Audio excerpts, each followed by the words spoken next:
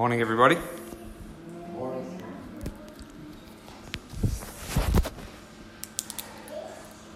Today we are focusing on just one verse of what Jody read, which is the heart, the centre of the message of Easter, the centre of the message of salvation, and probably one of the most terrible things in all of Scripture.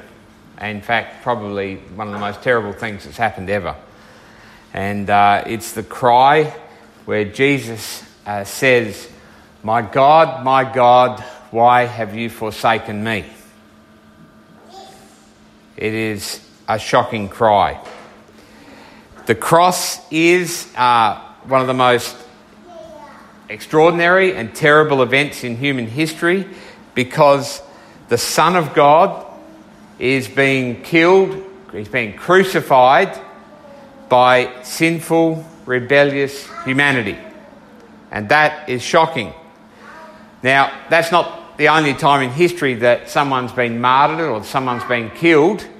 We know right from the time where the first boys born, Cain and Abel, that Cain killed Abel, and again, right throughout history, we've seen innocent people killed by guilty people. There's always been violence and death. But what marks this out above all others is this is the perfect Son of God, the sinless man. He is the one who said, if you've seen me, you've seen the Father. In other words, he is the one who demonstrates perfectly who God is. He has the perfect nature of God, and he is being hated and killed by the created human beings who he made. It's a terrible thing that human beings would mock and insult and ridicule the God of all. They whipped him, they spat on him, and with hands created by God of all, they slapped him. They struck his face. They struck the face of the perfect, sinless God. But that's not actually the most shocking part of this story, you see. The worst part of this is that God the Father, who had always delighted in his Son, was the one who handed Jesus over to this shameful death. We know that Jesus had constantly been rejected by human beings.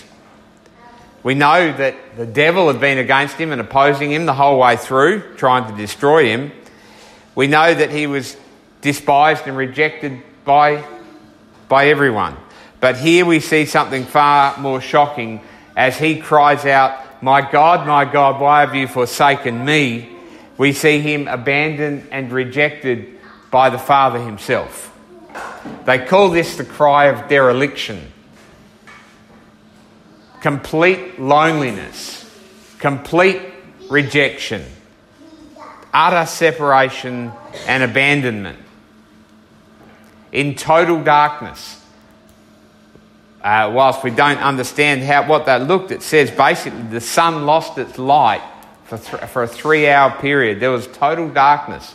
But there was a spiritual darkness that was far, far deeper as God himself suffered under the weight of human sin and guilt. We just sung the song that said, the Father turns his face away. If the Father turns his face away, there's darkness. Before this, what had Jesus heard from the Father? This is my beloved Son, in whom I'm well pleased. This is the one I delight in. Actually, the Father had said that on many occasions. And Jesus had said with regard to their relationship, with regard to their closeness, I and the Father are one. But now, in the darkness, there's forsakenness. All of Jesus' life, there had been perfect communion. He'd spent his days praying to the Father. He was close to the Father. They were always at one. And then he cries out to the Father, and he's not heard. There's no answer. Jesus is forsaken not just by humanity, but by God himself. It's actually the most shocking thought and moment in history.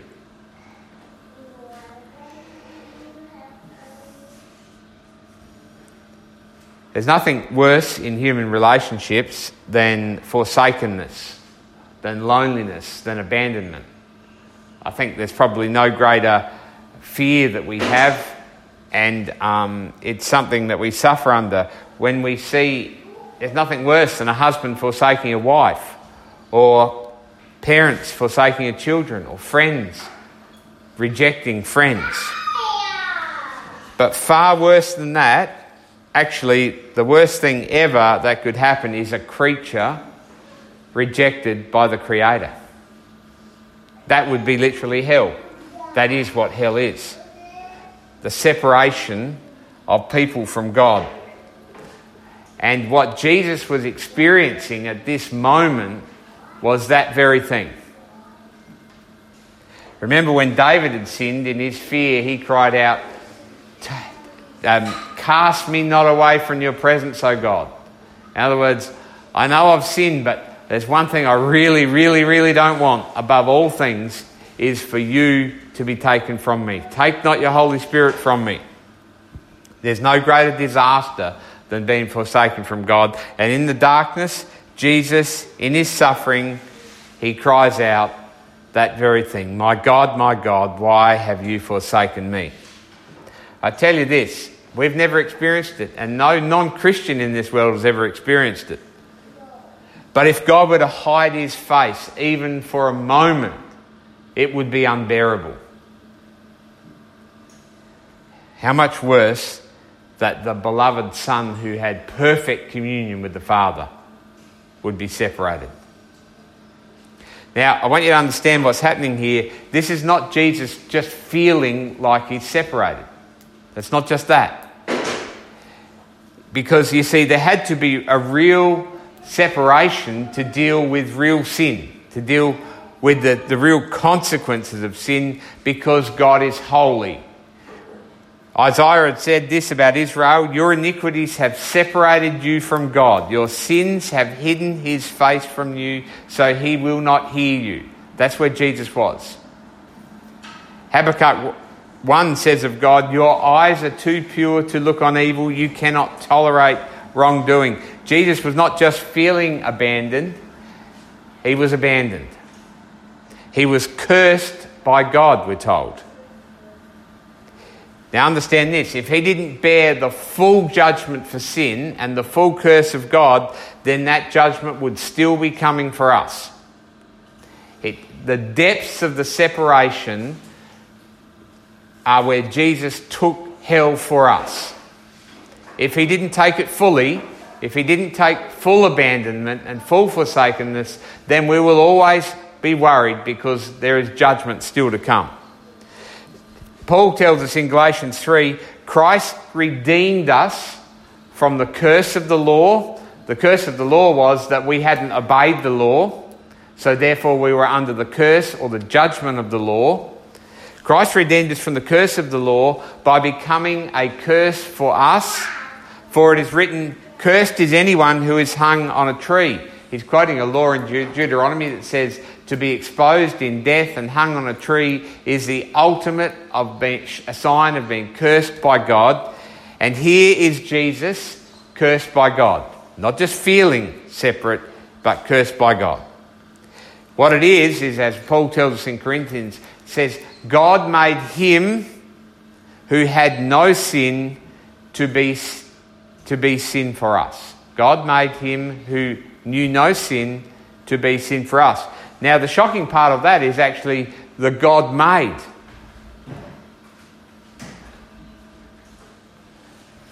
That Jesus would suffer under the curse of God, that he would be forsaken. It's what Jack read us in the reading from Isaiah. He was despised and rejected by mankind, a man of suffering and familiar with pain. Like one who people hide their faces from, he was despised and we esteemed him not. So he was despised by humanity. Surely he took up our pain and bore our suffering, yet we considered him punished by God, stricken by him and afflicted. And then later on in verse 10 it says, "Yet it was the Lord's will to crush him and cause him to suffer. And though the Lord makes his life an offering for sin." You see, this was the climax of suffering. Through history, people have died painful deaths. And no doubt that crucifixion was as much suffering as any other cruel death, along with the mockings and the tauntings, and when Jesus didn't retaliate. But you see, it's the wrath of God for the sin of mankind that Jesus was experiencing, the pure anger of God, the righteous anger of God for sin. This is the depth of suffering as Jesus did that in our place. And so his cry, my God, why have you forsaken me?" is one of the most awful words in human history. It came so that Jesus, having borne our forsakenness and our sin and our guilt, could then bring into being a promise that God had made thousands of years before to Israel. "Never will I leave you, never will I forsake you." That's what God had promised Israel. How could he promise that when he could not look upon sin and not be with sinful people? Because Israel, from the start, were rebellious. They were sinful. God could make this promise because of the substitution of Jesus. God made him who had no sin to be sin for us, so that in him we might become the righteousness of God. Jesus would take our place. He would take our guilt. He would take our shame. He would take the darkness. He would take the suffering. He takes the punishment, the anguish. Jesus would bear the burning wrath of God. He would be forsaken and abandoned, that we might receive his righteousness. Here is one completely forsaken by God, but bringing about God's plan to save his rebellious people. Jesus took our place in that awful forsakenness. He was pierced for our transgressions. He was crushed for our iniquities. The punishment that brought us peace was on him. By his wounds we are healed. We all, like sheep, have gone astray. Each of us has turned to our own way, and the Lord has laid on him the iniquity of us all. You see, God is perfectly holy. He will never let any sin go unpunished. All sin will be dealt with. And here is the only hope for the people of this world. He has borne our sin. He has taken our sin once and for all. He was forsaken that we might have the promise, never will I leave you and never will I forsake you. And we can know that there is no judgment to come, because judgment has been done. It has been done to the last moment. For all who put their faith in this Jesus, this suffering Son of God, we are set free from the power of sin, from the sentence of sin, from the condemnation of sin, because he has borne it all. The wages of sin is death. That's separation from God.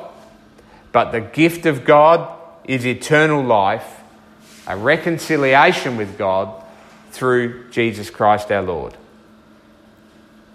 What does this mean for us? Well, hopefully it means everything for us, really, doesn't it? It is everything to us. God is holy and pure. And if we think about the holiness of God for long enough, it will crush us. Because we'll be at a place where, Job, he says this, when he was faced with God's holiness. He said, "Therefore I despise myself and repent in dust and ashes." And when Peter was faced with Jesus, when Jesus taught in his boat, he fell down and he said, he fell at Jesus and he said, "Go away from me, Lord, I'm a sinful man. You are too holy. I've got to run." We know that the holiness of God brings us low, but it also, the same God says, if you see how low Jesus was brought, then you will know the completion of the sufferings. God's intention is that we might actually approach him. In the same way that Jesus lived a perfect relationship with the Father, God's intention is for us to live in the perfection of that relationship. That's what we were made for. We were made to approach the Father. We were made to approach the perfect God again and again. We're made to walk with him in the cool of the evening. The plan of God was for us to be in perfect, reconciled relationship with him. And what Jesus has done, he has done that once and for all, fully. Do you believe it? Really? Good. Hebrews 10 says this: "Therefore, brothers and sisters, since we have confidence to enter the most holy place," that's the presence of God, "by the blood of Jesus." We have confidence to enter the presence of God. How about that? The holy God. "By a new and living way opened for us through the curtain that is his body." That's talking of the curtain in the temple being torn in two when Jesus died, and complete confidence. He's saying when that curtain was torn in two, right, and people went running because you're exposed to God, what you were supposed to do was boldly approach him confidently. But there's no separation because judgment has been done once and for all. "And since we have a great priest over the house of God," that's Jesus, "who mediates between us and God," and he is the one who has died for us, so there is a perfect mediation between us. There is never anything between us and God. He says, "Let us draw near to God with a sincere heart and with full assurance of faith." The full assurance that faith brings, having our hearts sprinkled to cleanse us from a guilty conscience, and having our bodies washed with pure water. And then he goes on actually immediately in saying we've been reconciled to God. This is not my main point for the day, but he says, "Therefore, there'll be reconciliation one for another." He says, "Let us hold unswervingly to this hope we profess, for he who promised is faithful, and let us consider how we may spur one another on towards love and good deeds. Let's not give up meeting together, as some are in the habit of doing, but encouraging one another, and all the more as we see the day approaching." The reconciliation that he brings, the holiness that he brings, causes reconciliation one for another. This message of Jesus, complete separation from God, my God, why have you forsaken me, is the most terrible and horrible, but it is the most wonderful and encouraged message in Scripture, because it is the only way that we can be reconciled to God, and it's the only way that we can know it, and we can live in the peace of it. It drives us to fellowship with the Father, to boldly approach him. It humbles us to the dust, and it lifts us to glory. I'm going to pray. Father, we want to thank you so much for giving your Son, the Lord Jesus. Thank you that he has taken the pain, the suffering, the grief, the punishment for our sins. Thank you that you have done what we never deserved. Thank you that your love for us is far and beyond anything we can imagine. And I pray that you would give us great confidence to approach you moment by moment, day by day, that we might live in the sweet and perfect communion it is to know you as Father, and to know there is no dividing wall, there is no curtain, there is no sin between us anymore, that we can stand before you not under condemnation, but called your children. Father, I pray that your Spirit would bring us this message, that we might live in all of the fullness it is to know we are your children, delighted in and loved, just as you delighted and loved your Son Jesus. And I pray this in his name. Amen.